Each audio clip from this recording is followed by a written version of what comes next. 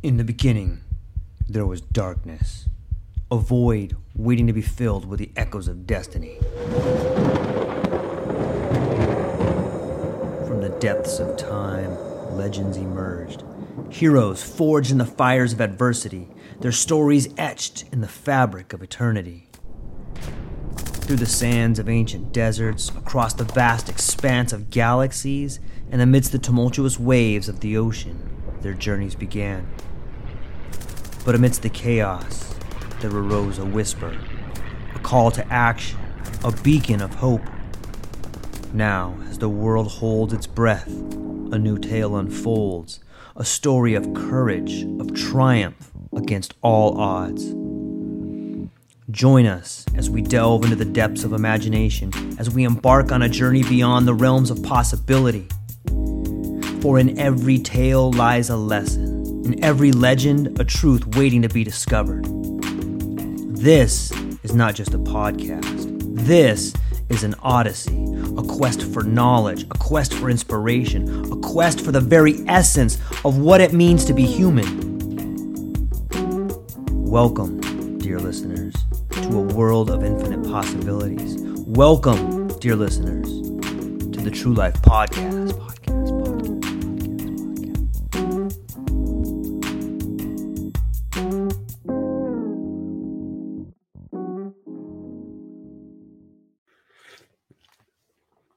Ladies and gentlemen, welcome back to the True Life Podcast.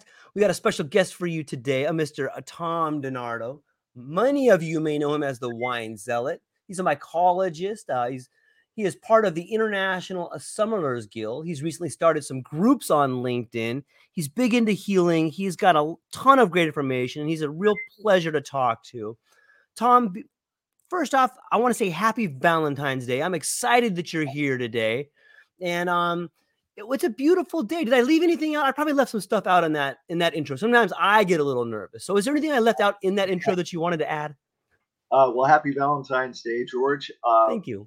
Actually, it's kind of funny. I say that those are past lives now. I've been an auctioneer, had two companies, an auction company where I was doing charity auctions for nonprofits and so forth, and another company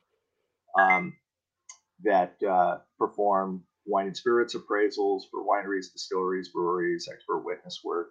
And that's all past life. There's been a number of people that, I was just getting, I don't do any other social media. This is it. LinkedIn.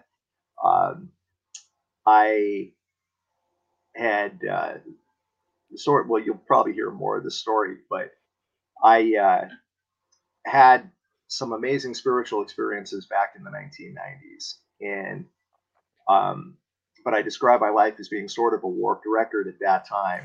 And, on one side of the LP, I had these amazing awakenings, spiritual experiences, started getting involved in the healing arts, working with people, and really just coming from a place of giving. And I turned my back on all of that.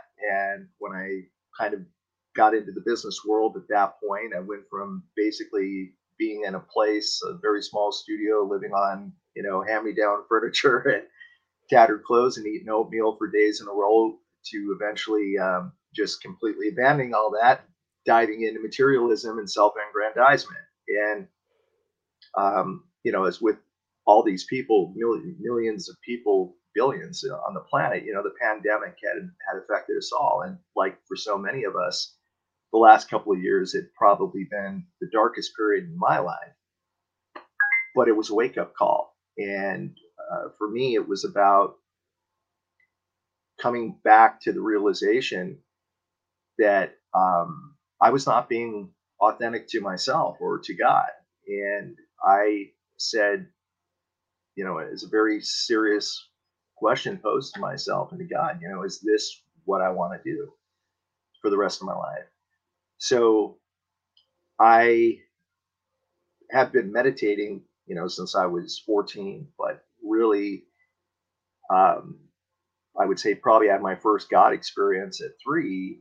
And then, like I say, when I got into my late 20s, I turned my back on all of that. And now I'm at this point where I've decided to more or less live the life of a renunciate and to be in service to others. And, with that being said, before I talk about the groups, I just wanted to say, I believe very strongly today that um, so many people confuse social media as being an extension of friends, and it can be. I mean, I've met some of the most wonderful people in my life in the last 6 months. Like you. I mean, you Thank asked you. me when we first chatted. Why aren't you doing this, Tom? Why aren't you doing podcasts, or why aren't you writing a book? And I said, George, because there's people out there that do it so much better, and you're that guy. Thank you. And everyone has a calling, and for me, it's also come for myself, and this isn't for everyone, but this is for me, coming to a further understanding that, you know, leadership, as I now understand it, I used to think I understood it, but I didn't understand it at all. That leadership is, in my opinion, standing into the background and focusing the spotlight on those who shine brighter. And to that end, back to you, this is what you do best. And you know, that's what I'm trying to do right now through LinkedIn. There's so many people, as you know, everything's a photo op. Look at me, look at this, look at that. Look what I'm doing. Oh, look at this photo with me and this celebrity. And I had lived that life, and I'm so done with it. And so I focus on the people. For example, anyone can copy and paste a URL into LinkedIn, right? And repost an article. And I don't know if swearing's allowed on your podcast, is it? Yeah, feel free. Well, I think about George Carlin's famous comment. He used to say, I don't know if you're a George Carlin fan, I but love them. when George Carlin would talk about people that would say something borderline moronic, George Carlin used to say, "Well, wasn't that fucking enlightening?" You know, and I find myself saying this all the time when I read this stuff that's been regurgitated time and time again, and about the seventh, eighth time in a day that you see it on LinkedIn. I come back to who are the people that are saying something original, like and others. Who are the people that are really doing something that's helping this planet and that's helping people? And, you know, I think right now, my personal feeling is that, you know, everyone, the 8 billion people on this planet, we've all gone through struggles, trials, tribulations. Yep. And it's all an opportunity for us to be the best that we can be. And I personally feel that right now, at this time on the planet, there are millions and millions and millions of souls. Whether you believe in reincarnation, whether you don't, it doesn't matter. But just that there are souls here that I believe are finding a greater meaning within themselves, a greater calling, whether that's environmentalism, conservation, rewilding, regenerative agriculture, mycology, spirituality, um, education, hospice care, hospital work, psychedelics. And to that end, the work that you do, in my opinion, is part of that message, and it's getting people to wake up. And there are other people that, is again, my whole approach today is focusing on other people, like my friends, Dr. Randall and Jenny Hansen. They're doing amazing work right now. The book, Triumph Over Trauma, all the proceeds are being donated to veterans groups. I don't know if you've connected with Lynette Graybull in our group. She's phenomenal. She's has an organization called Not Our Native Daughters. I've been in contact with her for well over a year. She could actually probably use some support and would probably welcome the exposure. She's absolutely phenomenal. Her organization is about stopping and prohibiting the trafficking of young Native American women and reducing the homicide rate. I mean, just this cause has made the news in the last year or so, or excuse me, I'm sorry, the last several years. but it still isn't getting the attention that it deserves. People like Sandor Ironrope, he is one of the co-owners of the group. His work with the protection of the Indigenous Peyote Conservation Initiative and his work with his people. I mean, that man is spread so thin. And obviously with given the history and the background with Native Americans, right now with the psychedelic renaissance, everybody's approaching them. Oh, dude, can we do peyote Yeah. ceremony? Well, I mean, think about it. How many times have these people been asked, and had things taken away? And now it's like, really, you're coming to me again? Um, and so, there's other great people in our group, like Hannah Summer, clinical Mhm. psychologist from Berlin, Germany, who just Mhm. recently had her license threatened. And now she's back, but I think her message is even stronger because she's totally focusing on the inner work. And I think that that's great. Other people like Abby Lutz, I don't know if you've seen her in the group. She's a death doula, a traveling nurse, and a shamanic healer. Um, I think, in my opinion, one of the most important roles that a healer and a person can take is when you're in the final moments helping someone just before they cross. These are the people that capture my attention, the people that you seldom hear about, that you seldom see. Um, Other people like Kristen Taylor, I'm sure you've seen her in the group. She's a microdosing, integration practitioner, and she has a very, very powerful story. Her own personal trials and tribulations in her work and how microdosing saved her life and how it's now helping her and her clients. And of course, the work of Nicole Hammond. She Mhm. has what I feel also in this world today is something you don't see a lot of, which is authenticity and a genuine compassion and caring for people.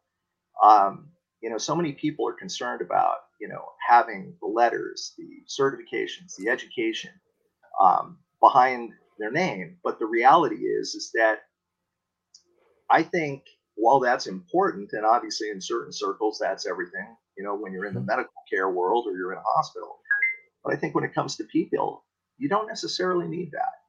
I think, if your heart's in the right place and you're really doing this without an agenda, and your agenda is simply to help other people, then it's amazing how that role of facilitator can indeed, produce a healing effect and how healing can occur. So I've just sort of made my pitch for people that I think are well deserving of attention. But with that, I guess if you would like me to discuss what the groups are that I've helped to co-create, I can tell you a little bit about those, and then we can move on. Yeah, that sounds like a great idea. I just wanted to amplify the message that I think now more than ever, there's a lot of people who are beginning to awaken to themselves. They've found themselves maybe working 5, 10, 15, maybe 30, maybe 40 years being like, what am I doing? And they've gotten to this point where they've had enough. And it seems that we've found ourselves at what Joseph Campbell would call a threshold guardian. And there's enough of us that are just have had enough. And we're seeing almost a rebirth. We're seeing sort of a tearing down of the old and a building up of the new. But I really like the idea of the rebirth a little bit better. And I see it in you, and I see it in the group, and I see it around so many people going out of their way to redefine who they are. And I really like the idea that you brought up. It's doctors and PhDs and all these people. We're all so important, but you can begin just by making everyone around you better. And if you start doing that, I think you'll start seeing the world different. But let's get into the groups. Let's talk about it. Which ones did you want to start with? Well, sorry if the sun Yeah. here is. I'll try to get out of the way here again. Oh, I can't even figure out how this darn thing works. Let me turn this again here and see if I can do it this way. Sorry. The light is on you. The light is upon you. Well, God, now I'm totally self-conscious here. Okay, here we go. So Perfect. the two groups, I created my, I don't even know the full name here because I was trying to fit in some keywords, but let's just call it my mushroom mycology and foraging group, Mhm. which I think you're a member of as well. Yeah.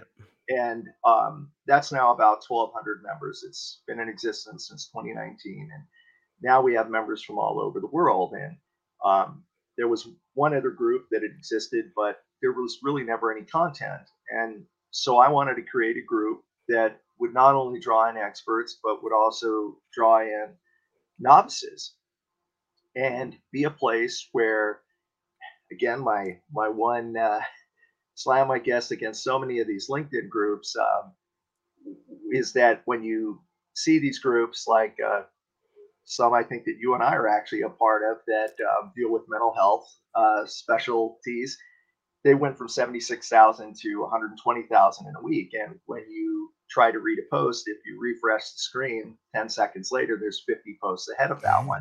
All it is one continuous advertisement. Buy my book, join my newsletter, buy coaching sessions. And my feeling is, please, I mean, everybody's selling something. Doesn't anybody have something to offer somebody or to give somebody? I mean, sure, we all need to make a living, but back to the mushroom group, you know, one of the things that I was adamant about was that this would be a resource, a place for people to share their experiences, videos, photographs, articles, a place for novices to ask questions without judgment, and also for experts to share. And believe me, we have some great experts there, like Bill Chiaffi with Chemex, and plenty, many, many, many others, and so many people from around the world. You name the country. Um, when I created this new group, psychedelics, therapy, entheogens, shaman ritual, and mysticism, I prayed about it. And I prayed long and hard, meditated, and I got the message real quick. This is going to be a shitstorm. And pretty much within the first 4 days, the group had just really started to take off a lot faster than the mushroom group. But I pretty much had detractors right away. I've got people unfriending me left and right. And that's fine. None of that matters to me. What mattered to me was what I'm seeing in the psychedelics arena right now and in this new, what they call psychedelics renaissance, is horrific. It scares the hell out of me. There's so much misinformation and profiteering that's occurring that I wanted to create a group where people, again, just like the same focus with the mushroom group, it wasn't going to be a revolving billboard with ads coming up every single minute, but that it would be a place for the experts to share their information and for people to come and legitimately ask questions. That being said, believe me, I'm hearing things from people, finding out about things that would literally turn your toenails. It's a little scary, actually. And when I had recently changed my profile, I mean, I tell people straight up, am I a psychedelics expert? Not at all. Do I know about psychedelics? Sure. Do I know about mycology? I've been studying mycology for 16 years and specifically psilocybin for 3. But why did I create this group? I've told every one of the admins when they jumped on board, this was going to be a spiritual group first and foremost. It was going to be all about focusing on the inner work. Not that psychedelics can't produce a tremendous breakthrough and be a very, very powerful, powerful medicine and healing. But there again, and maybe this is my own judgment, and if so, I own it. But I look at the 110 million Americans, 1/3 of America, that's on some type of psychotropic medication, serotonin reuptake inhibitors, SSRIs, and other such medications. And the question that I have if 1/3 of America is on these types of medications is, what are you doing to deal with the root cause of the problem? And now they're saying that psychedelics could replace psychotropic medications and SSRIs in the next 5 years. And people are talking about microdosing. And again, I'm not being judgmental. I think microdosing has its place. And same thing with psychedelics. But when we talk about going to them continuously, then the question arises, is this spiritual bypassing? Or are we bypassing in some other way, physical or emotional? There's a lot of these psychedelic churches that exist out there, and I'm not going to name names. And that's great, and if people want, as they want to represent that they're taking the sacrament, great. But I have a question. I mean, I'm a recovering Catholic, and when you go to Catholic Mass, you get the little wafer, you get a sip of wine. They don't give you a damn jug of wine, and they don't give you a loaf of bread and say, on your way, son. I mean, wouldn't that be great? Well, there's lunch for today. But I question a lot of the information that's out and a lot of the motives and a lot of the intentions. And it's not for me to judge again. And I'm certainly saying that, I understand people need to make a living. For myself, I'm going in a different direction.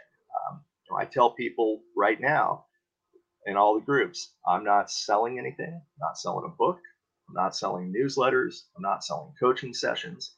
I'm always here to listen, to ask, to answer questions, to help if I can.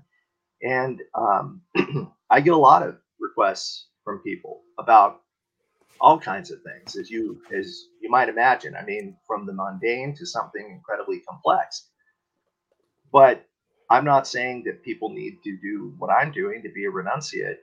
But for me, it's a path. Um, when I made this decision, I was very clear that there's I have unwavering faith, and there's no doubt in my mind that I will be taken care of. I will be housed. I will be fed. If recognition comes, it's not because I'm seeking it, but because of the work that I'm doing. And that if money comes, it's going to be because it supports the work that I'm doing. Yeah, that seems to be it's unfortunate, but that seems to be a difficult strategy for people to take. And I think the elusiveness and the sexiness of profiting off of the holy man syndrome. And what I mean by that is that sometimes under the influence of psychedelics, we can become its biggest evangelist. And, Mhm. it just depends on how you manifest or how you've done the inner work. Like, it seems to me most people that take psychedelics, they want to begin helping other people.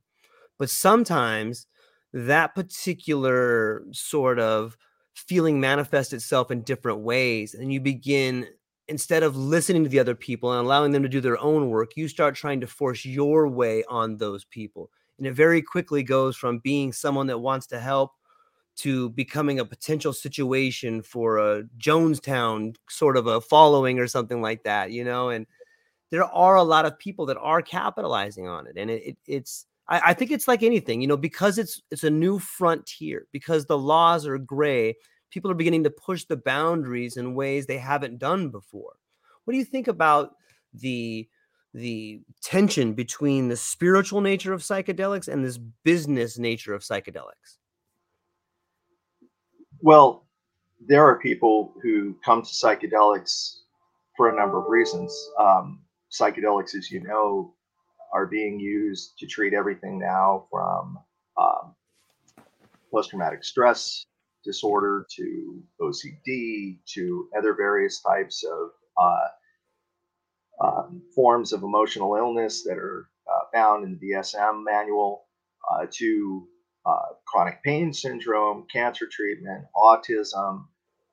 There are people that turn to psychedelics that have never had a God experience that are looking for that. Now, again, it's not for me to judge, and nor will I judge why or how or even how many times someone does it.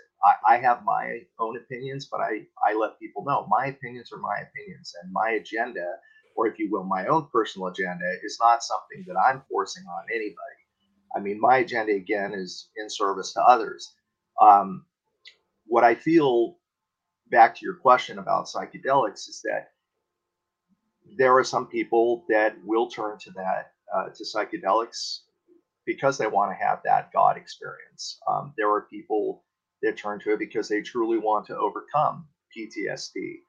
Um, there's a lot of discussion now, and to your point about profiteering, and sort of coming back to the point that Sandor Iron Rope had made, about the Indigenous Peyote Conservation Initiative. There are programs, spas, retreats, etc., that, in my opinion, outright infringe on um, psychedelic medicines that really are not ours to encroach upon. Peyote, for example, being one. And if you look at the United Nations Declaration on the Rights of Indigenous People, famously known as the UNDRIP document, it states in black and white that Native Americans have the right to protect their uh, their indigenous sacred medicinal plants. And with today's medical world and big pharma, there's no reason why people should be out poaching peyote when you can buy synthesized, mescaline, or as the article that I put up states, you can go to San Pedro cactus. Now, there's tribes in southwest Arizona where San Pedro grows wild, and in certain parts of the world, Southern California, it almost grows like a weed. But if it's on sacred land, a reservation, U.S. Fish and Wildlife land, Forest Service land, Bureau of Land Management land, National Park Service land, you don't go in and take that. Especially like with San Pedro cactus, when you can go on Etsy or Amazon or any Yeah. retail website and you can purchase it, and it has the same derivative and amount of mescaline that peyote does. So even when some people say, well, you can buy peyote from nurseries in Southeast Asia, yes, that's true. But how do you stop what might be referenced as an immoral economy, especially one that infringes upon the rights of indigenous people, in this case, Native Americans? Then why would you support an economy like that? I personally wouldn't buy peyote cactus, even if it's legal in another part of the world, because I know that it directly infringes upon the rights of indigenous people. But that's me on my soapbox and my morality. And what's good for me may not be good for others. And I'm certainly not saying that I'm more evolved than somebody. I'm just basically stating what my platform is, my own personal platform, my spiritual stance. I'm curious, and I haven't spoken to many indigenous leaders, but I am aware of the problem with peyote. Is there a contention with people that are growing peyote in greenhouses that then give it to people versus I can understand foraging in the wild because it's such a limited resource. But is there do some of the indigenous tribes have problems with people that are taking it that it was grown in a greenhouse somewhere, or what's that relationship like? I can't really comment on that. Yeah, I don't know either. That's really more the province of Sandor Iron Rope, because he's Yeah. definitely more an expert in that area than I am. But I think, again, going back to the point that I mentioned earlier, peyote is a cactus that can take up to 7 years to mature. Um, and even if someone is growing it in a greenhouse, I guess the question that remains is, well, where did you originally source it from? And Mm. what potential damage did you create to the environment? And I guess that's me going back to my original career and training right out of college as a park ranger and a naturalist. Mm. And probably why my love for mycology and the outdoors, conservation and environmentalism still continues to this day. Everything that we do has an impact on Mother Earth. And again, I think when it comes to the rights of Native people, it's not just peyote or even San Pedro cactus in the wild. Ayahuasca. That's a whole other topic and agenda that brings up a lot of questions about people. What's happening right now? Is this becoming, back to your point about profiteering or people making a profit? Mhm. Is everybody and their grandmother now running down to South America to become a shaman? And what are we doing to the people? Are we actually hurting the indigenous people? To me, it also brings up a question about these retreats that are held in third world countries. Well, as my friend Robert Rush brought up in a post, he says, "Isn't it great when you can spend $8,000 to $16,000 on a retreat to sit by a pool and have some indigenous person bring a piece of fruit to you on a plate?" It's like, are we maybe not doing something morally correct here? Or iboga or ibogaine, which everyone's touting now, as being another psychedelic resource. Well, it comes from Africa. Well, who did we rip off there? So I think I probably need to move to a different topic before I offend some people and be in their bullet areas. Well, let's talk about this. You had said something recently that I wanted to ask you about, and I think we're kind of dancing around the subject, but it's this idea that you had brought up about the ego being hardwired into the DNA. What did you mean by that? Exactly that. You stated it right to the point, in my opinion. There's a lot of discussion in psychedelics today, and I just roll my eyes. People talk about ego death, and I guess if you're looking at it as a term of art, in a lexicon that's common in psychedelics, okay, can psychedelics help us with some breakthroughs and go deep and get in contact with maybe some traumas or even in recovery and healing? Absolutely. I've gone through it myself. Mhm. Um, but let's come back to ego. Ego is hardwired in our DNA from the standpoint that it goes right back to the reptilian part of our brain, fight or flight. I mean, without ego, we would be gelatinous blobs. And once again, there's these people who shall remain nameless that are on LinkedIn and other social media platforms that talk about how just bloody enlightened they are and just how beautiful they are as human beings, with this transcendence. And that's great. That's really great. Why they're selling their retreats. Perfect. I don't make any bones about it. We all have ego. I have ego. And I'll share a brief experience that may sort of cast light on my perspective. In one of my more recent psychedelic experiences, um, my guides had come forward during this experience and they said just that. They said exactly what I had mentioned to you earlier, those very words. They said, the ego is hardwired in your DNA. You will never, ever lose ego. You will be challenged by ego every day of your life. You will become better and better at dealing with ego as you progress and as you evolve. But do not fool yourself in for one moment in believing that you will ever be able to rid yourself of ego. And they said also, you will never be perfect. So don't even try to get on that soapbox. Um, you will have ego, you will have the challenges. And then to me, and this, and I have no problem stating this because this is part of my journey. I mean, there was a time in my life where I was extremely, extremely arrogant, conceited, um, looking for that aggrandizement. And Mhm. one of the things that came through in that message was they said, um, Tom, you're a very, very smart man, and you've often lorded that over other people. And you've been very condescending to people. And they said, in your work now, there's going to be people that challenge you. There may even be people who get angry or upset with you or even want to hurt you. But when you are standing in front of someone, don't smirk, don't laugh, but look at them, be completely present, be compassionate, and be there to try to understand their perspective. And your empathy, your compassion will be disarming. And especially when you're there for them. But they said also that doesn't mean that you subject yourself to abuse or attack. And that's where I think the line also has to be drawn. As I've said, based on my own past experiences, and again, we all have ego. I'm the last guy in the world that's going to stand by, and maybe that's my training as, former park ranger, volunteer firefighter, EMT. If someone's hurt, I'll help. If someone's in trouble physically or being threatened, hell yeah, I'll throw myself in between. Um, you know, Even if it means that I'm possibly putting myself in the way of harm.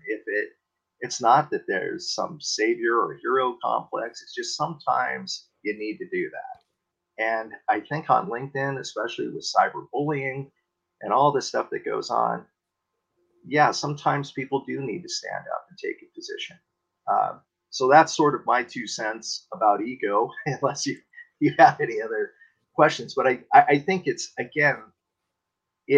the tightrope we walk every day. It's our daily challenge to to keep ourselves aware of what we're doing and how we can become better within ourselves and to be facilitators to other people. Yeah, I like that. That's really well said. I once heard it explained in a way that provided me with a nice mental image, and I want to share with everybody. It's like if you can think of like an old movie where like the aircraft carrier had that little green radar. It's like doop doop, had that little needle going across it. Like that's your ego. It's like a radar. And every now and then, like when you find yourself being arrogant, or when you find yourself being condescending, when you find yourself puffing yourself up, that's that little blip on that screen, like doop doop doop. So if you just think of your ego as like a radar detector, just being aware of the fact that your ego is talking to you is usually enough to disarm it. At least in a meaningful way where you're like, oh, okay, I'm just being crazy, or I'm just being George. George gets upset about this kind of silly stuff sometimes, but I really like the way you put it out there. And I appreciate you sharing the story about that, because it's not easy to do. And I do think that ego is part of us. It's something that we have to integrate into ourselves. And when you become aware of it, I think that you can become a lot more empathetic to other people. It seems that the things you see in other people are just a part of you, whether it's something you like or something you dislike. It's something you recognize, right? Was that fair to say? What do you think? Yeah, absolutely. I mean, you know, I don't make any bones about it. There are people, profiles on LinkedIn that just absolutely make my skin crawl. And, and then I realized, well, like that old phrase goes, what we love about other people is what we love about ourselves. What we dislike in other people is what we dislike about ourselves. You're a professional truck driver. You drive the street every day. You Yep. probably experience this multiple times a day where you think, "Ah, I'm going to get out and I'm going to give that person a piece of my mind. Wait a minute, you know." But I think that's the power of the breath. If we can start to give ourselves that message every day when something's happening, Yeah, it it's it it stops us and it gives us the opportunity. Oh, and there's something else I want to share with you, yeah, a please. story in a moment. But it's something that allows us to in essence reset um, our trajectory and our perspective. Um, and I think uh, one of the things that's really come to my attention in the last several months about ego has been the realization about how we dive in so deep into it for the sake of being right. Hmm. Um, and I'm sure with a lot of, I don't know. I mean, there's times, not so much recently. I think I'm getting better about being able to turn off mind chatter. And I think I'll explain first. I think what I've now come to understand over the last several months, having some Kundalini experiences, reawakening, meditating quite a while during the day, is my mantra has been surrender, Hmm. and also forgiveness and self, or loving myself, as opposed to the opposite, which is self love, which is narcissism. Hmm. Uh, but I still struggle with that, with self forgiveness and self love, because that ties into childhood trauma. And I think we all have had backgrounds. We all have our story, but as I said in a previous post, we are not our stories. We can evolve beyond our stories. And I think with ego and the choices that we make, uh, what I have come to find out is the decisions that we make, if we're confronted with a situation, the decisions are so simple. And it's literally comes down to a fork in the road. We can go to the right, and if we go to the right, we think we are in the right, and maybe we're absolutely wrong. And what we don't understand at that time with ego is the decision that we make may be so wrong on so many levels that it has a far reaching detrimental impact into the person's life that we're interacting with, and potentially causes harm. Also, the harm, we do not escape our karma. And if Hmm. we do something knowing, and believe me, we all do know somewhere in the back of our head or in our heart and our soul that what we're doing is not right, we don't we don't come away from that unscathed. I have really firmly started to understand, and I now believe everything that's happened in my life, everything, good, bad, accidents, injuries, there's a reason for that. Native American beliefs, everything happens for a reason, and we are accountable for all our actions. So on the opposite side of that Y or fork in the road, if we go to the left, again, a decision that we have, if we can fight the ego urge, we can literally find liberation. Does it mean we're becoming enlightened? No, but I think we're getting on our way towards that. And if we make a decision that goes opposite of what we would normally do, just the opposite occurs. And what we find is that the actions that occur with the other people don't hold them back, they don't hurt them, but they catapult that person forward and propel them forward into their greater being. And what it does for us is it liberates us, and also it equally heals us. And I have a story that, some people know a little bit of my background. They say, you're a storyteller. I had a very traumatic childhood, horrific father. And basically, about 25 years ago or so, I was living with a lady, I had a young child. She was going through a divorce. So as you can imagine, the child at first, absolutely hated me. I was the wedge between her father, but eventually she grew to love me. I'd, feed her, bathe her, take her to school, And one day, it's morning and mom went to work, and, the daughter's there, and, I'm giving her breakfast, and she's having a bowl of Apple Jacks, and she's just happy as all get out. I'm thinking, oh, that's a lot of sugar. And then she goes to the fridge and pulls out a bottle of Sunny Delight.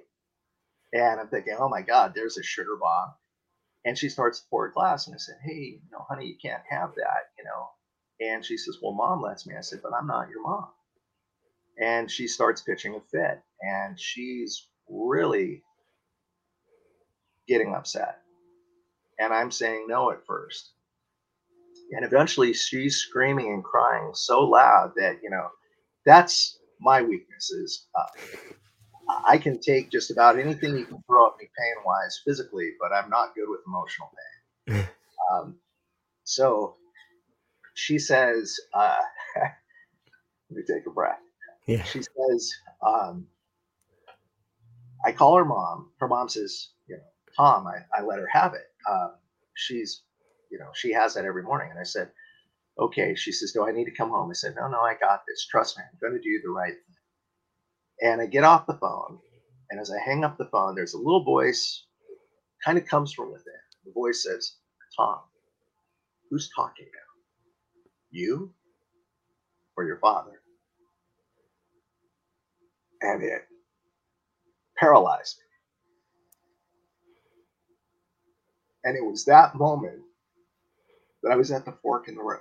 And I realized if I go to the right,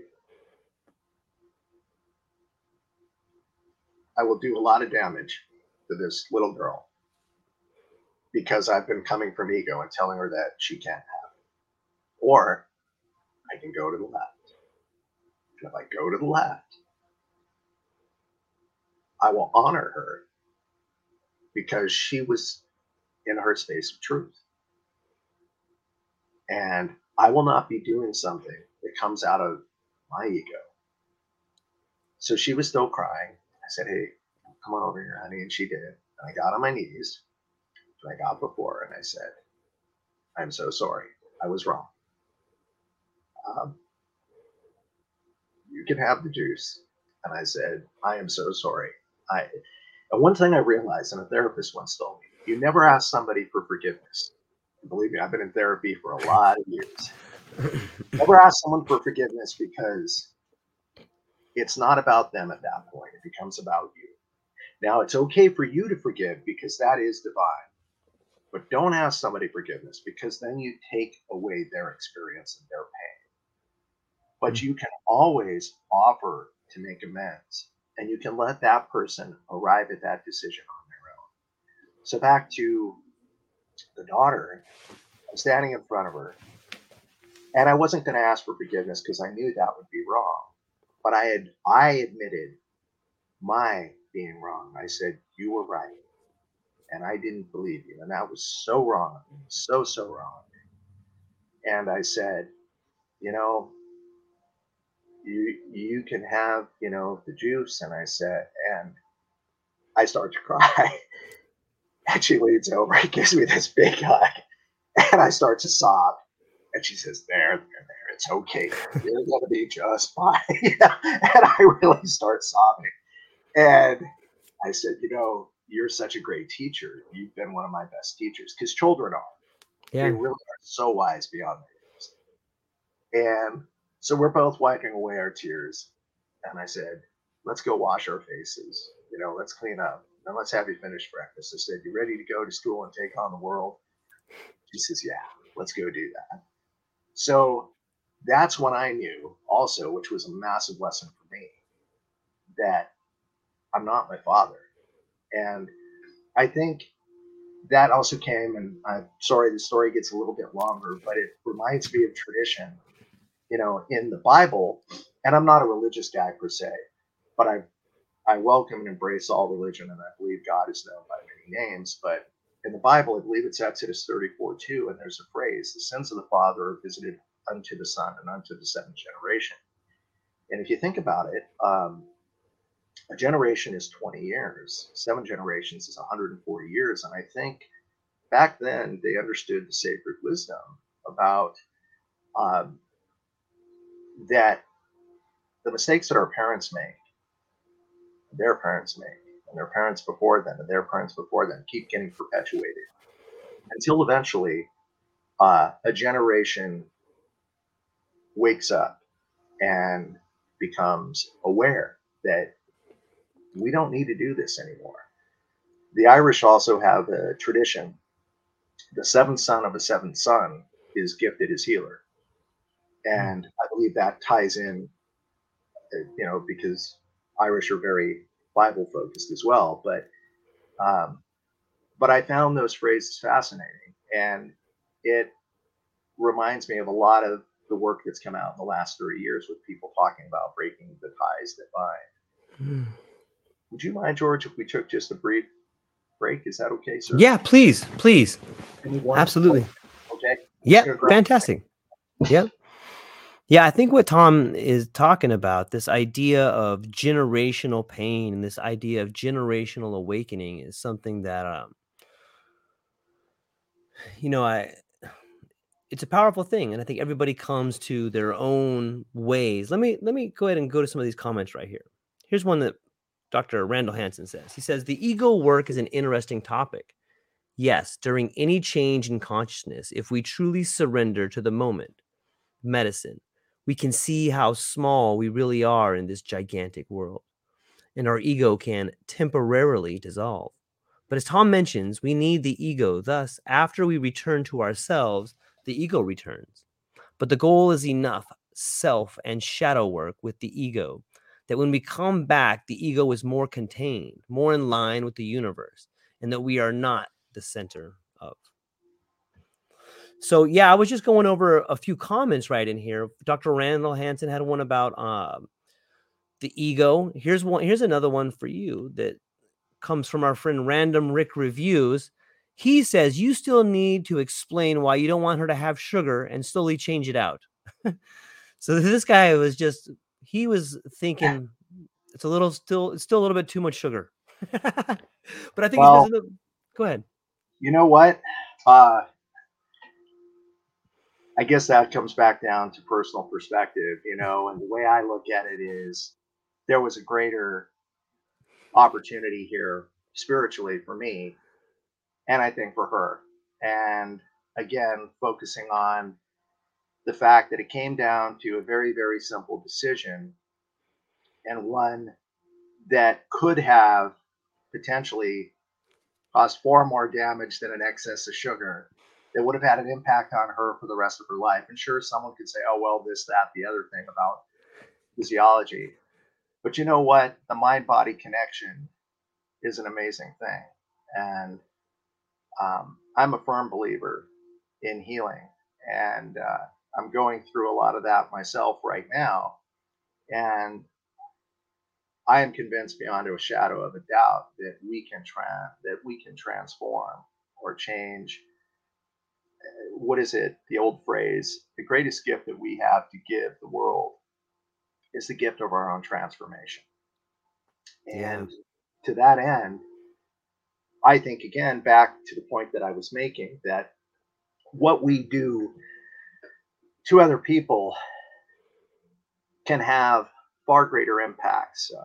God knows there's been many, many stories out there and movies made about this where they show one person doing something that then impacts two, that then impacts four, eight, Yeah. Yeah. 16, 32. And by the end of the day, there's thousands of people that have been impacted by this one single action that began with one person. So does it come down to a little too much sugar? I don't fucking think so. Here's Yeah. my I always think of Mary Poppins, like a spoonful of sugar helps the medicine go down. And that spoonful of sugar can be a hug, that can be a transformative moment with someone. And, at that point in time, I think it's a beautiful story. And I think that what you're seeing is a memory being created for the generations, one for you, one for her, a turning point, a point in which you got to see yourself make a left turn instead of a right turn. And I think it's a right. beautiful story. Thank you. I think it almost, I think it brings us to the next idea of overcoming trauma and adversity, because that was, that's generational trauma that you're overcoming. That is adversity overcoming. But what do you Yes. have to say on the ideas of overcoming adversity and trauma? Well, boy, again, I'm certainly not an expert, and I'm certainly not trying to sell anything. But I think, again, it goes back to the phrase I just said: the greatest gift that we have to give to the world is our own personal transformation. And I Yeah. think that so many of us go through life basically like the sleepwalking, or we're zombies, and I think, unfortunately, and I have some strong opinions on this, but this is my own journey coming to my own realizations. Look at the world that we live in, how artificial it is. And we're going more and more into it. We went from they officially retired the 3G network a year and a half ago, and when they went to 4G, it was 1,500, or excuse me, 100%, I believe, more radiation than the previous network. Now they're going to 5G, which they basically said, and the advent of AI, which is 1,500% increase in radiation. We are increasingly living in a world where we are becoming, as the Hopi Nation would say, koyaanisqatsi, life out of balance.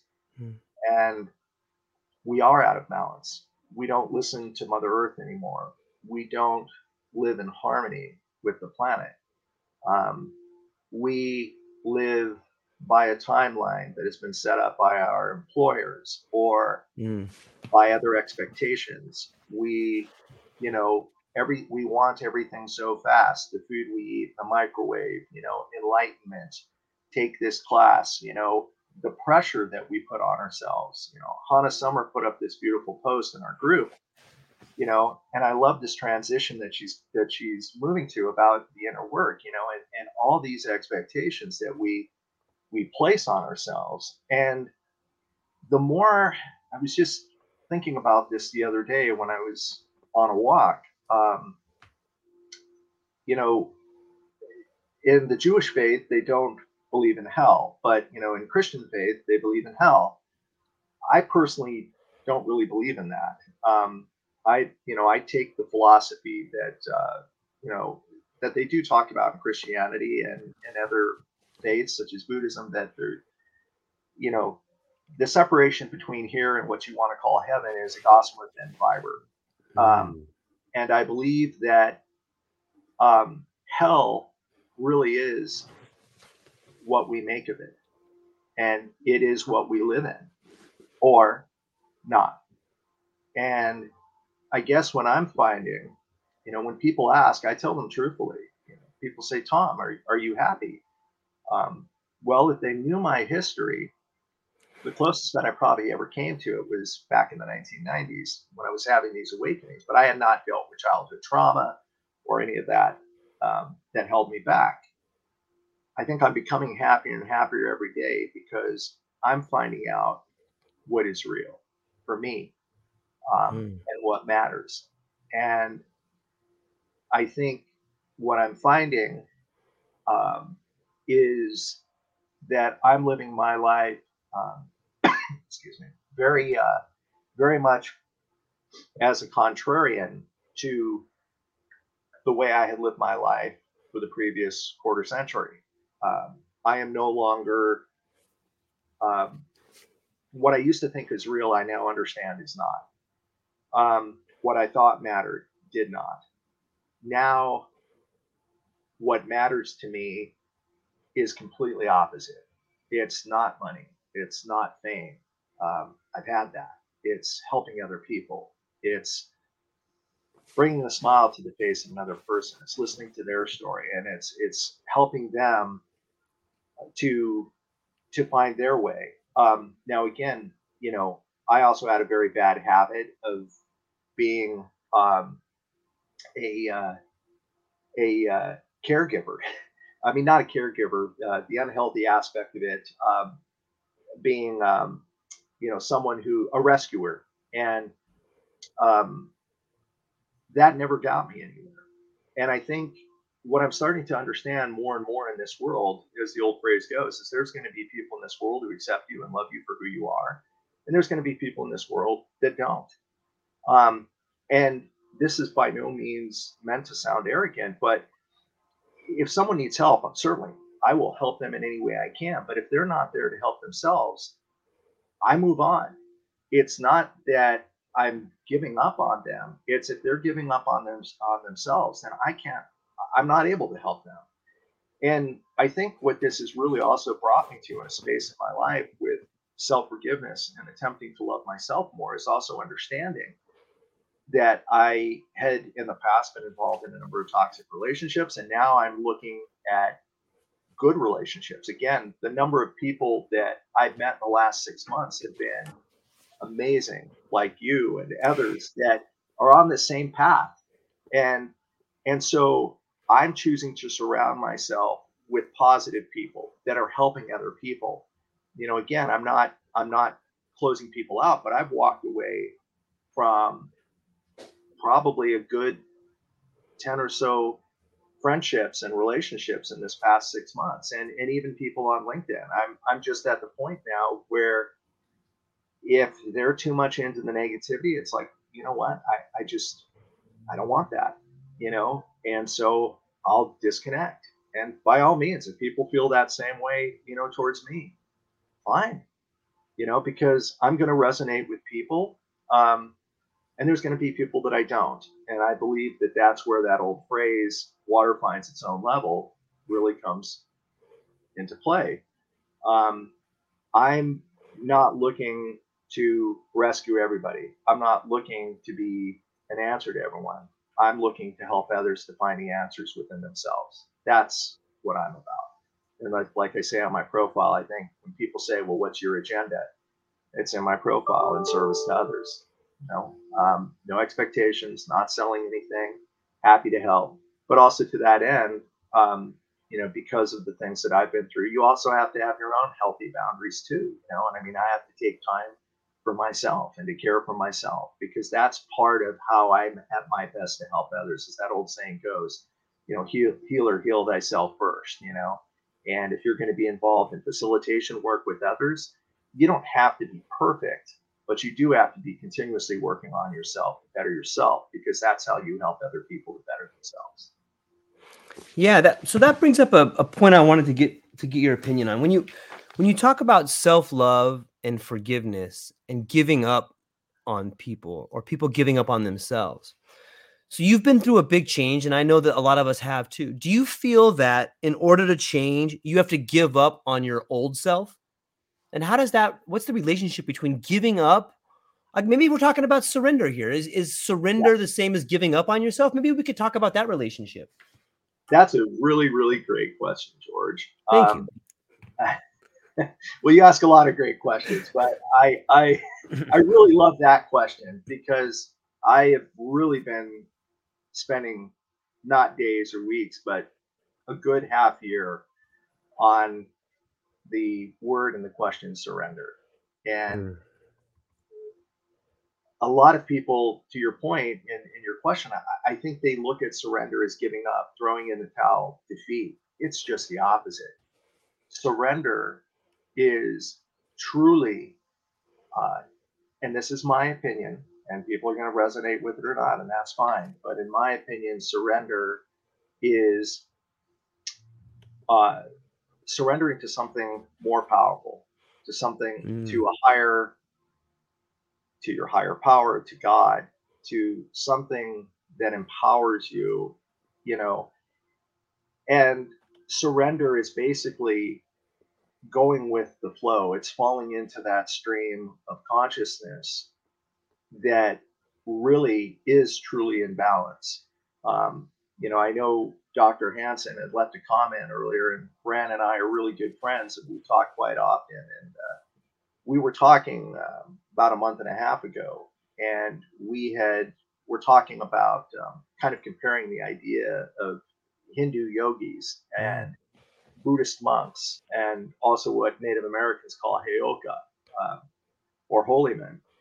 And when people in the world see these wise sages perform what would appear to be miracles, defying the law of physics, people they get stuck with this. And as Ram Dass once said, there's a famous Sanskrit text called Patanjali Sutras, which talks about the 1200 siddhis or mystical powers that man can develop. But as Ram Dass said, it's not about the pursuit of powers. It's about,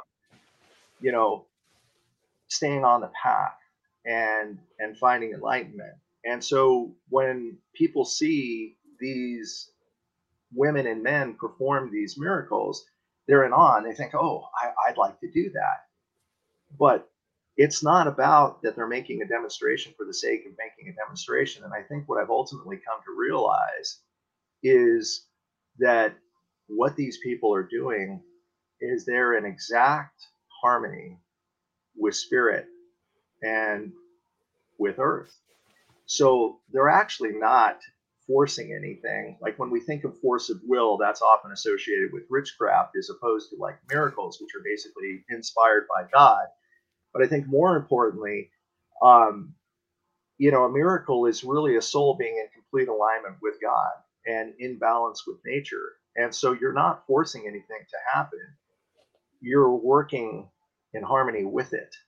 And nature can't help but to respond to an individual whose consciousness and vibration is in harmony with it.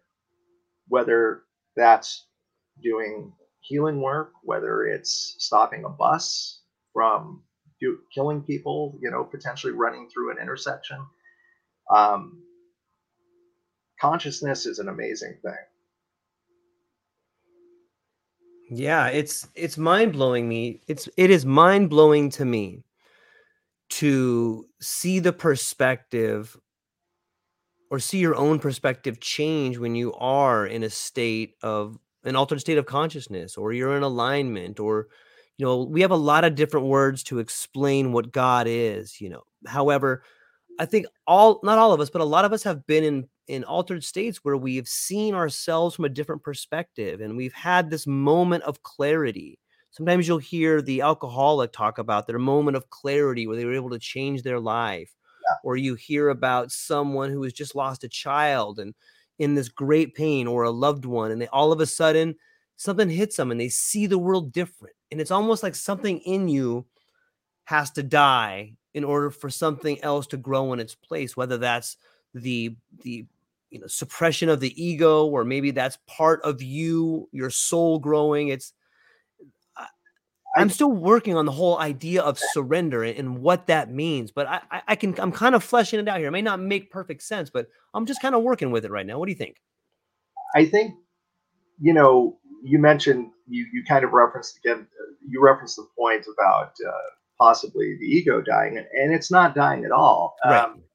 I think of it more, if there's an analogy, if you think of it as sort of being the seed Mm. um, that gets put into the fertile ground. You know, you have a hard husk, and the husk eventually cracks, and from that, the germ within germinates and grows. Or if you think of the analogy of a caterpillar, when it Yeah. literally goes into the chrysalis, a lot of people are unaware, but its body becomes completely liquefied. And when it emerges from the chrysalis, you have this beautiful, still not quite a butterfly. It's literally like a fetus coming out of the chrysalis. But as it opens its wings, it takes this new form. And when we surrender, we are not losing our identity. We are not becoming someone different. We will still have ego challenges. We will still, and that'll bring me to another point in a minute. That back to our society, it's just that I think we become more in touch and more in harmony with our creator and with nature and with the world.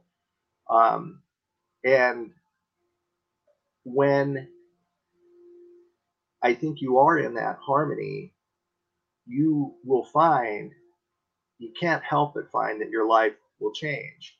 Um, in yoga, there's often references to Kundalini yoga. Sadhguru talks about that quite a bit, or the awakening of Shakti. And Mm. he talks about how Kundalini yoga is the most dangerous because he says it will either enlighten you or it will drive you absolutely mad. And when you embrace, or for example, start to have these awakenings, they really are mind blowing. And for people who are not prepared, you literally feel like you're going nuts.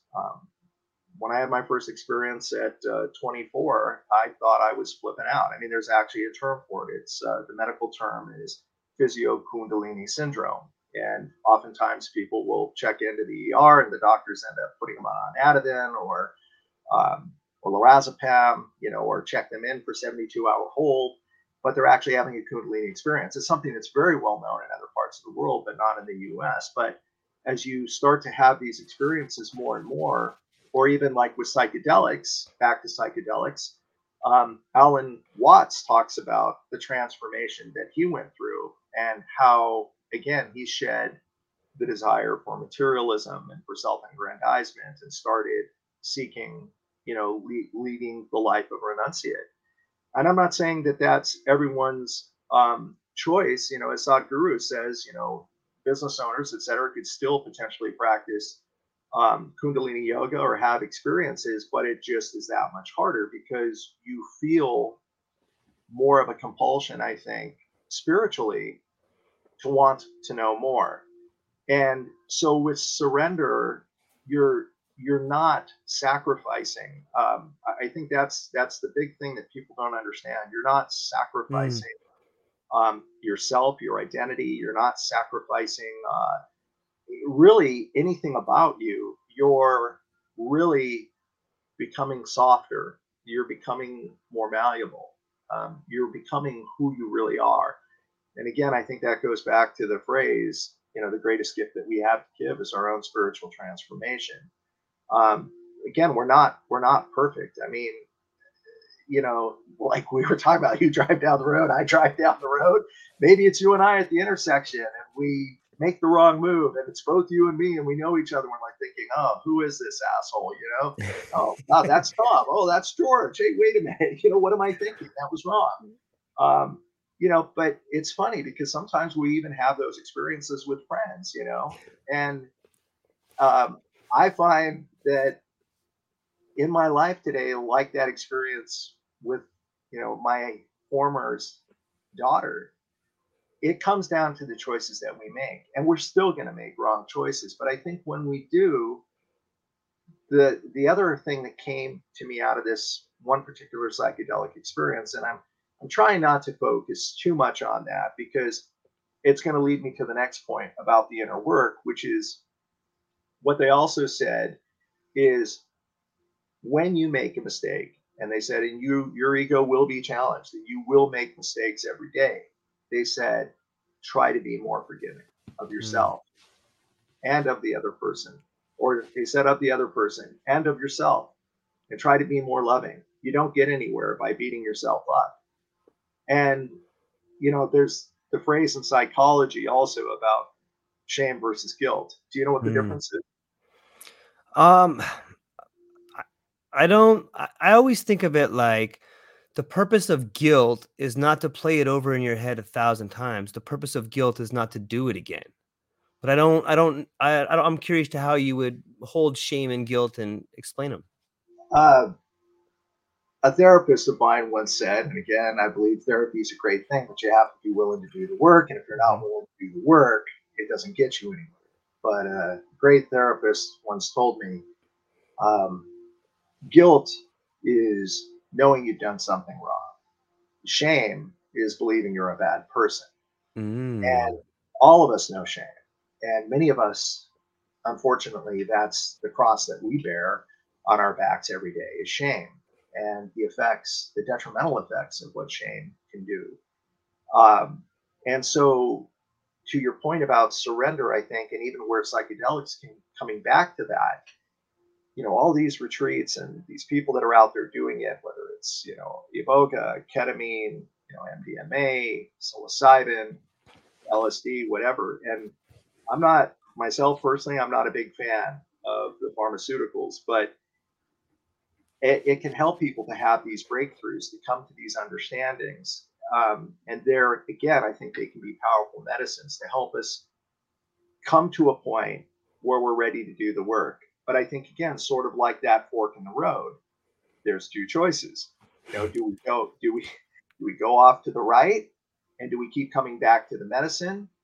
But then the East Indians have a term for that. They call it a false samadhi. A samadhi is the breathless state that you can achieve during meditation. And a false samadhi is that which is induced by something outside of spirit or meditation, yoga, breath work, pranayama.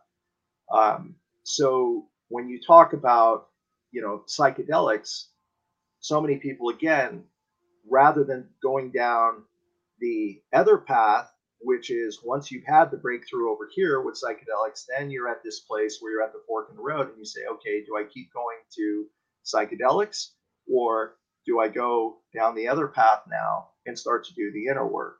And that inner work, and again, I'm not here to pontificate, but that for many will be therapy, mindfulness practices such as meditation, diet, exercise, yoga, breath work, pranayama.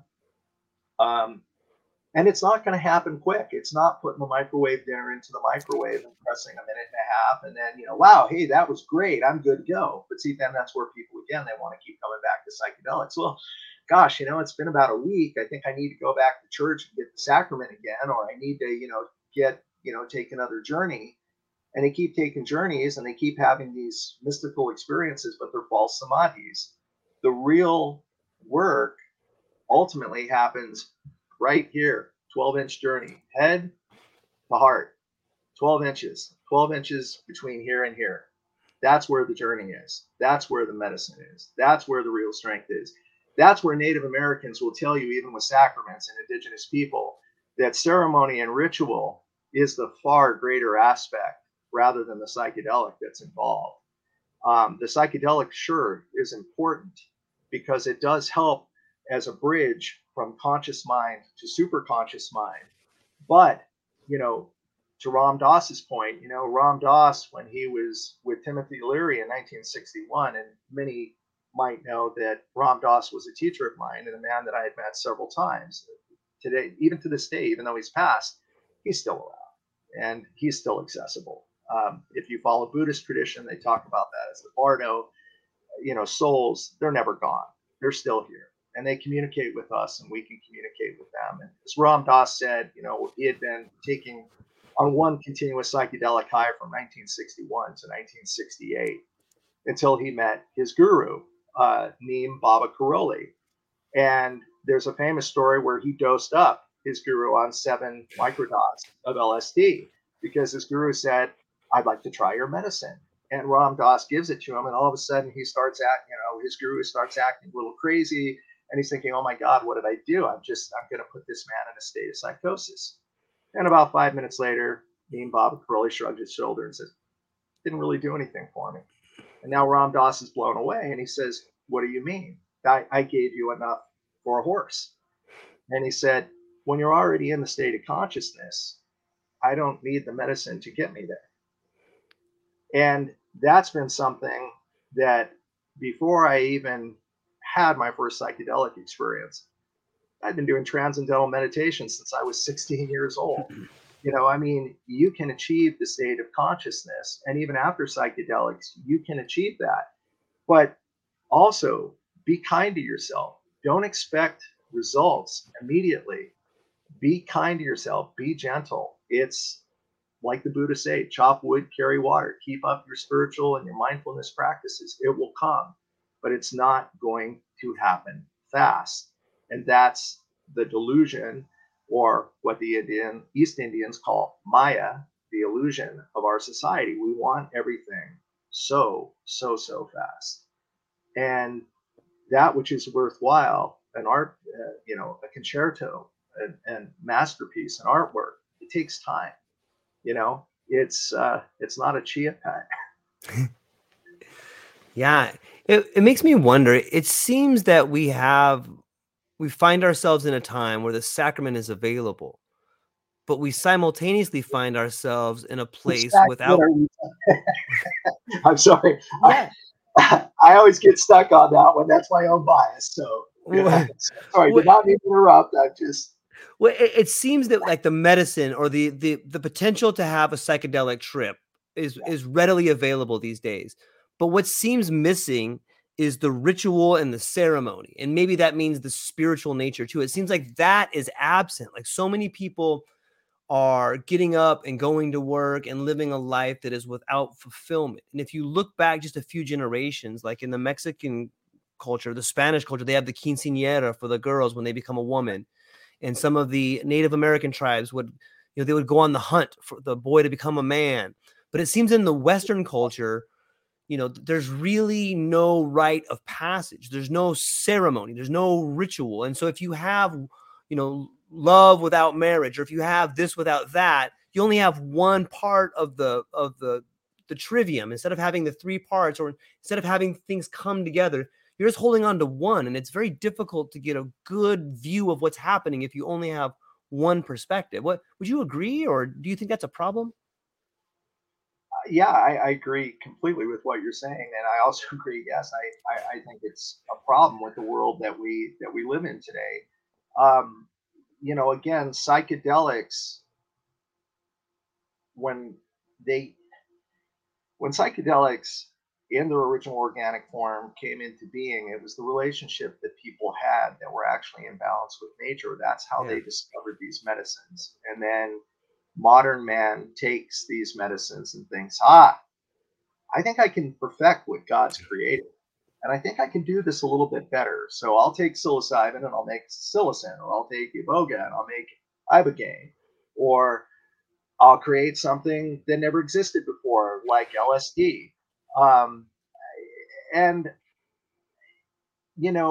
these medicines again have a time and a place, but again, in my perspective, when you talk about experience and people transcending, you can have that experience walking in a forest. You can have that experience on a beach. I have a friend of mine, Ken Cosentino, and he and I have been recently talking quite a bit about Native American tradition. He's been involved in Sundance, and we were talking about Heyoka, which is a Native American holy man. And, part of Heyoka is that it's a calling. And one of the key aspects of the calling, which is only a part of a very, very long process, it's not something, again, that's a microwave situation, but it is about being touched by Wakinyan, which is thunder beings or thunder and lightning. And, you know, we can have these transcendental experiences, these life changing experiences virtually anywhere. There have been people that have talked about having these experiences with a near death experience, which doesn't involve psychedelics at all.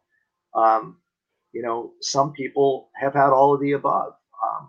I've had 2 near death experiences in my life. I've been struck by lightning. I mean, people say, dude, you're full of crap.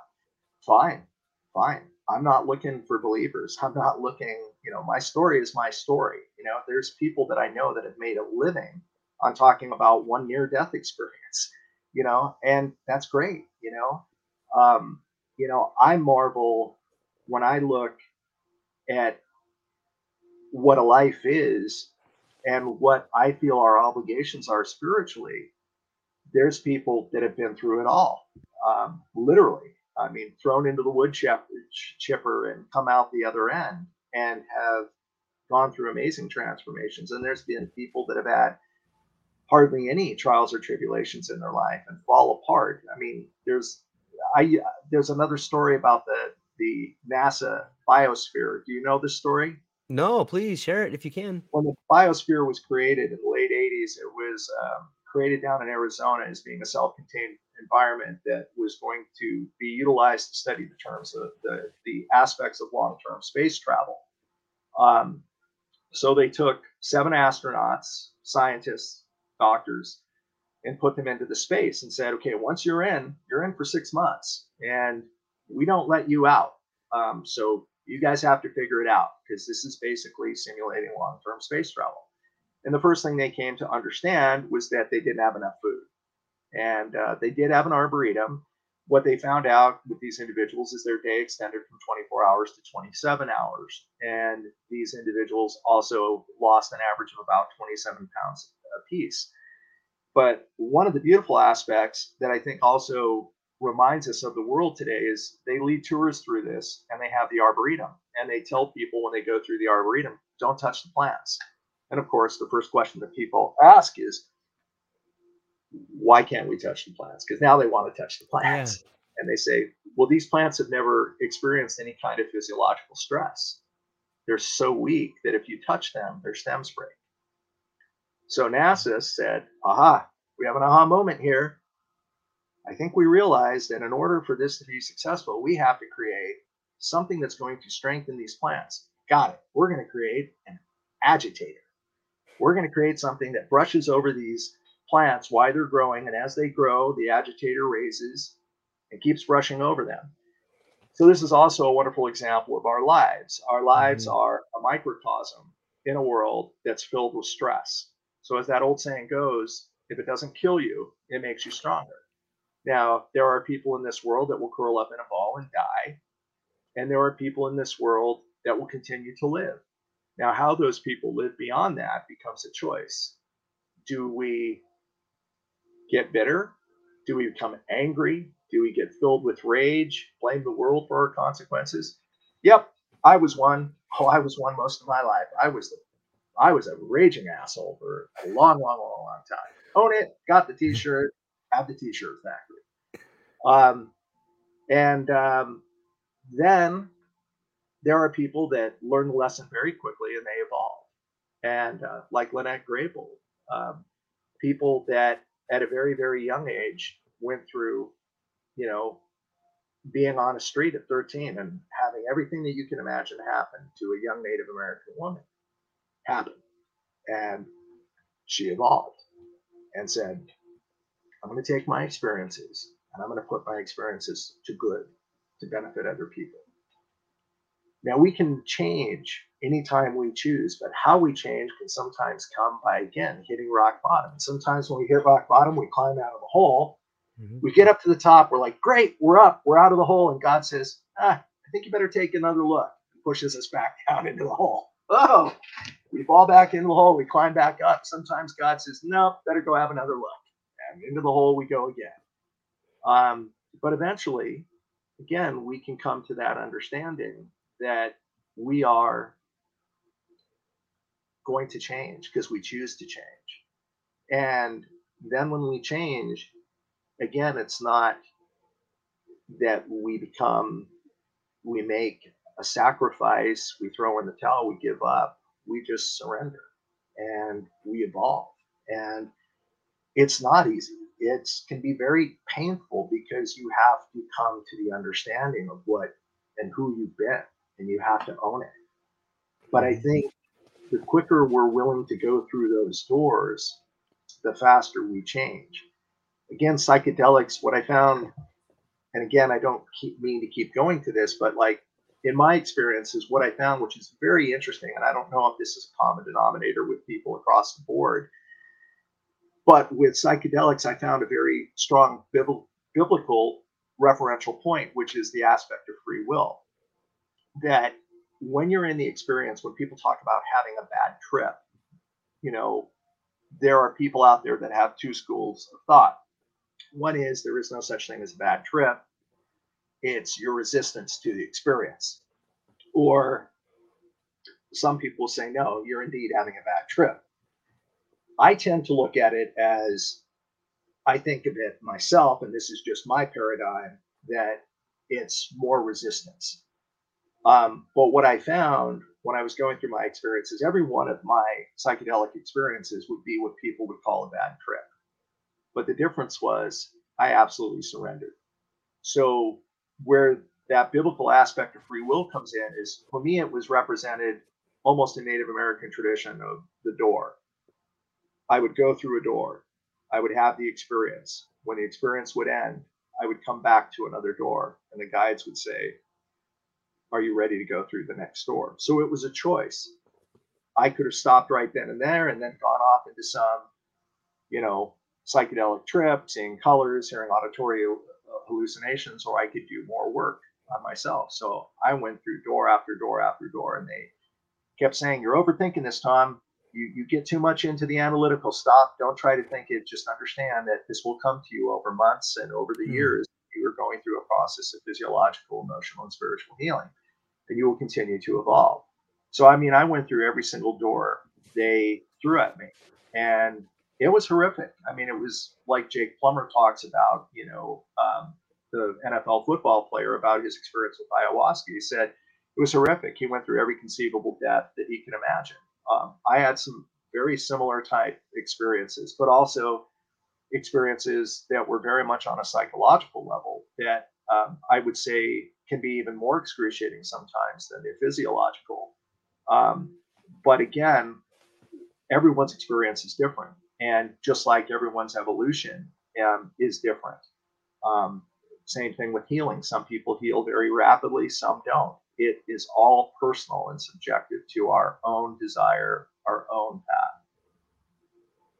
Yeah, that's well said. I think that everybody has their own path to walk, and they can learn from other people, and they can have mentors along the way, and they can hopefully become a better version of themselves. And I do I want to ask you this question. Do you think that like all of us have these tragedies in our life, and some of them take us to the precipice of self-destruction? But I think that all those tragedies are necessary for you to become the person you're supposed to become, for you to become the best version of yourself. These are the things that are in front of you, these obstacles, whether it's a loved one dying or maybe you doing something horrific.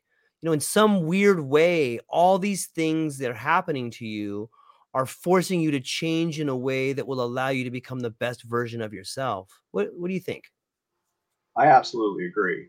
Um, I don't know if you know Mark Guckel. He's a brilliant writer. If you've read any of his posts on LinkedIn, he has a profound story as well. We all do. Hmm.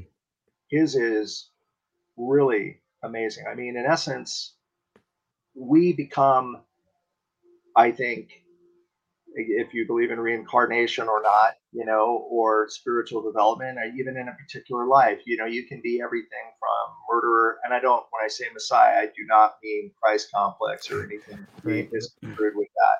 But in other words, we can be our own jailer, and Hmm. we can be our own liberator, and we can be our own teacher, and we can even with a guru or a teacher, an honest guru or teacher will tell you that they are not the answer. Right. You are. Right.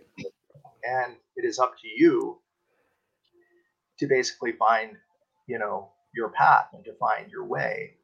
Um, excuse me. Regarding your question about, I believe you said, how do we overcome tragedy or trauma, or what happens when we face that?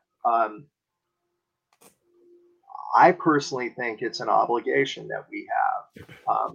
The people, honestly, that I gravitate more to in my life these days are the people that have been through it all. I mean, I would be more likely to sit down and have a cup of soup with someone who's on the street, because there isn't going to be any bullshit. Um, it's going to be authenticity. It's going to be genuine presence.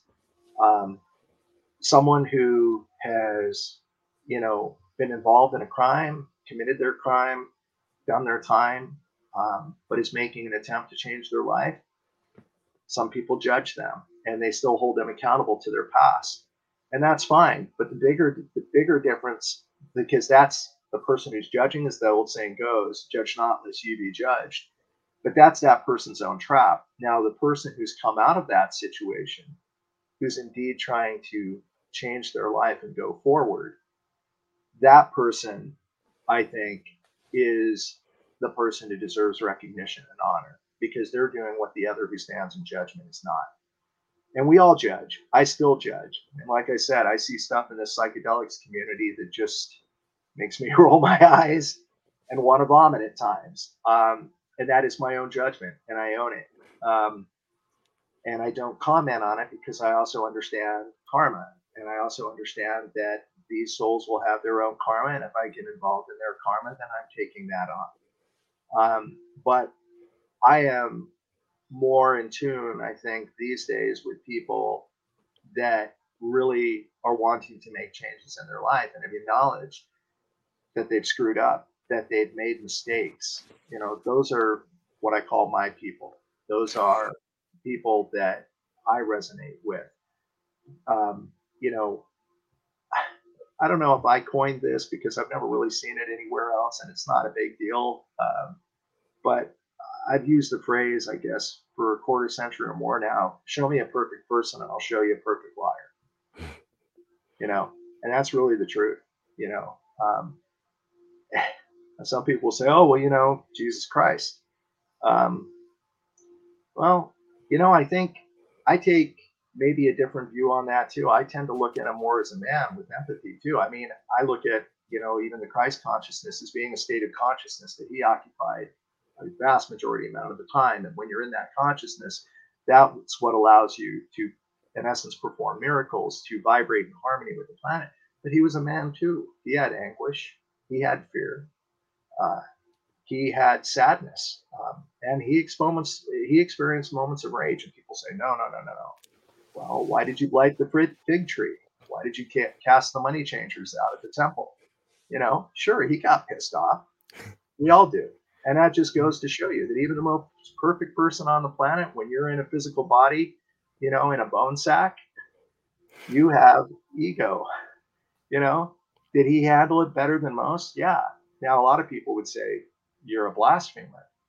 Okay, then I'll have my penance, and when I appear before St. Peter, although I don't really believe in that, I've had my near-death experiences. I'm pretty convinced what happens and where I'll be going after this, and I kind of think that God's not going to mind me saying what I just said. And I certainly know that Jesus won't. I know that I'm forgiven. Yeah, it's well said. It's a beautiful journey, and I'm excited for our future, Tom. I really am stoked to talk to you and get to know you more after these few conversations that we've had, and I think that we share a lot of common ideas. Before we begin to land the plane here, like, where can people find you? What do you got coming up, and what are you excited about? Where can they find me? I'm someone who's going to be continuing to move further and further into the background. I use the example of you're aware of the Buddhist mandala, right? I am.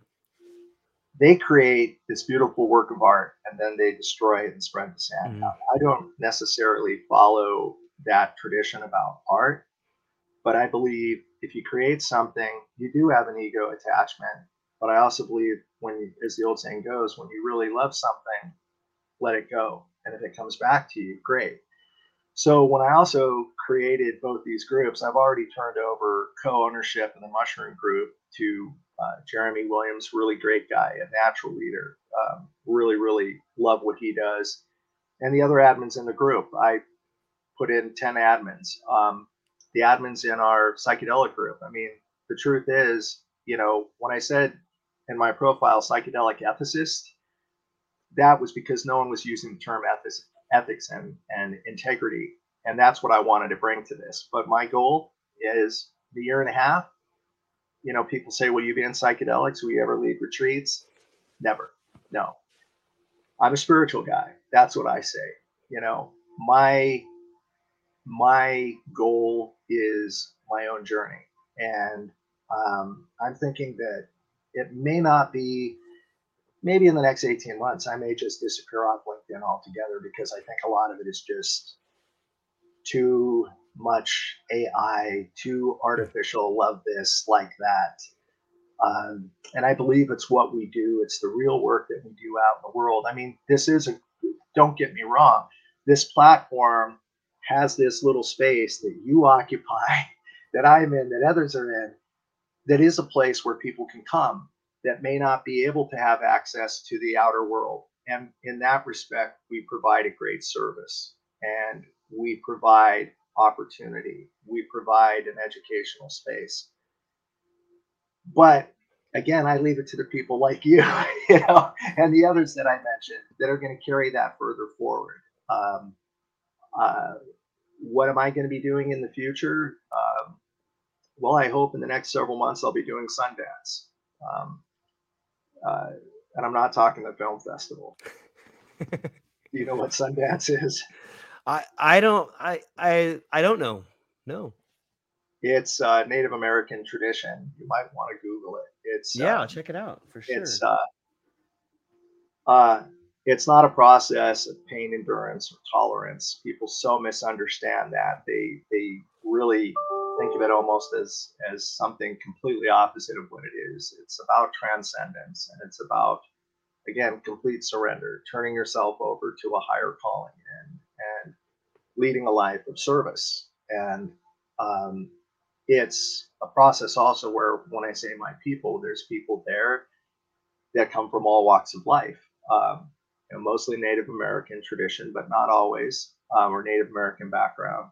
And there's been people that have killed people that are there, and it's a very, very, very physiologically and emotionally and spiritually stressful situation. I mean, there's people who die there because of heat exhaustion, but it is something that I had an opportunity to do it in 1994. I was too young, I was too arrogant, too conceited, and filled with self. Uh, but I think I'm ready, and I I'm ready to continue the journey in being of service to others. And to that end, as I always say to my friends, George, if there's ever anything that I can do for you, I'm a connect the dots kind of guy. Connect people to people is what I do best. And I'm always here to help. And that's really what I plan on continuing to do. Um, I'm blessed to have the people in my life like you and the others that I mentioned. And to that end, I also have to thank my greatest teacher. People say, "Oh, Ram Dass," and I say, "No, it's my 83-year-old godfather, Dave." When you talked earlier, just really brief Yeah. transition. You talked about being on the precipice of potentially taking your life. We've all been there. I mean, God knows I've sat on the edge of my bed with a handgun in my lap more times probably than a lot of people. But it was also with the spiritual understanding and the knowing that based on my beliefs about reincarnation, I knew if I did this, I'll be right back, lickety split, and it'll Start be all over. the lessons to go through again. Yep. And I think also that I'm reminded of the poet Santayana, who says, the quote, "The thought of suicide sustains many a man through a dark night." And I think, again, that becomes, whether you call it a challenge of ego, whether you call it a spiritual wake up call, it's our resilience. Can we take that extra breath? Can we live that extra minute, which becomes an hour, which becomes a day, which becomes 2 days? And then again, thinking about, like the Buddhists thought about dropping good pebbles into the pond. They say make sure that the pebbles you drop into the pond are good, because the rings travel out to the edge of the pond and they always return back to center. So I think when we think about doing harm to ourselves or even to others, ultimately we hurt ourselves the most. But if we take ourselves out of a lifetime, who knows? It's speculative, but what our greater gift is that we could have been. And I think there again, that's where I think this process of the greatest gift that we have to give is our own personal transformation. That's, I think, also symbolic of what's involved, with Sundance and the medicine, the powerful medicine involved with it. I guess what I would ask you, George, if I can take the floor, is what are you doing here in the future? I want to know. I want to see you in a podcast. What are you going to be doing in the future? Well, I appreciate it. It's for me, it's been a journey, this whole podcasting and beginning to tell myself a different story about who I am.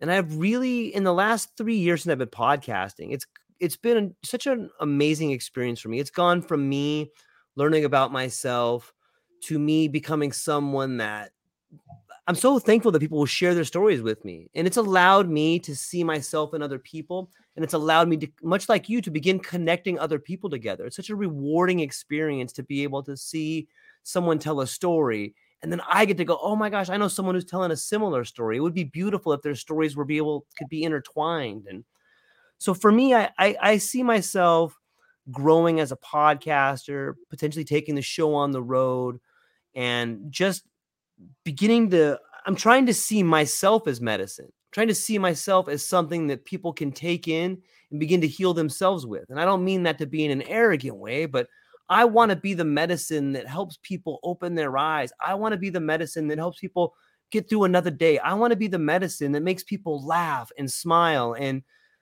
feel good about themselves, man. So that's kind of what I got going on. What is that too crazy to think about or what? No, I love that, man. It's choking me up about taking it on the road. I think, that is so beautiful, because it's really the truth, taking our message, again, it's sort of like the proverbial blueberry muffin, right? Now, or use psychedelics, right? If you can have these great blueberry muffins, but they're so much better when someone can smell the aroma and then they come to the table and say, "May I have one?" But if you shove it down someone's throat, kind of like the psychedelics renaissance right now, what do people do? They vomit. They want to gag. But you know what? What you offer is this wonderful gift, and it is very, very selfless. And I think that idea of taking it on the road, I think that's amazing.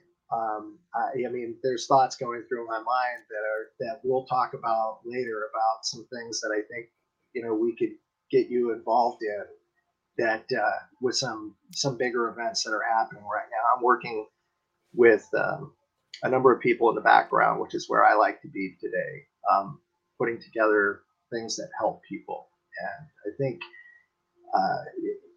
having someone like you present or being able to do a podcast, tell a story, would be amazing.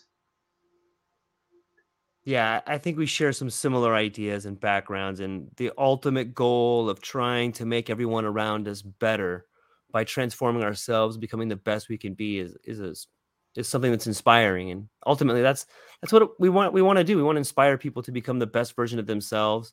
And sometimes it's hard to share stories that sharpened us, or but those are the stories that people find themselves attracted to, because who knows, we were these young knuckleheads at one point in time, and sometimes we still are these knuckleheads, and we need people to learn from. So I really appreciate it, Tom. I could talk to you for another hour, and I'm sure we'll be back on and we'll be doing more together. So thank you very much for your time today. I'm going to put all your connections to the groups in there and where they can reach out to you if they want to learn more. And is there anything else you want to say before we go? I just really appreciate the opportunity, and this experience, you've actually been a teacher to me, and I think it's what you said at the very last about the gift that you're offering the world, and wanting to take this on the road. I think you found your calling. Well, thank you. It makes me feel good. And what a great Valentine's gift we get from people there's people that are listening and want to learn more. And happy Valentine's Day to everybody. I hope everybody has a beautiful day. I hope you have something to do, someone to love, and something to look forward to. Happy Valentine's Day. Tom, I love you, buddy. Thanks for coming on the show today, and we'll talk again soon. Sounds good. Okay. Thanks. Of course. And then let me just cut this part here. Aloha, everyone. Thanks for taking a moment to hang out with me in the True Life Podcast. I truly appreciate it. If you're taking some time to listen to this, whether it's your first podcast with me or you've been with me the whole way, I truly want to say thank you from the bottom of my heart. Additionally, I would like to try to inspire everyone.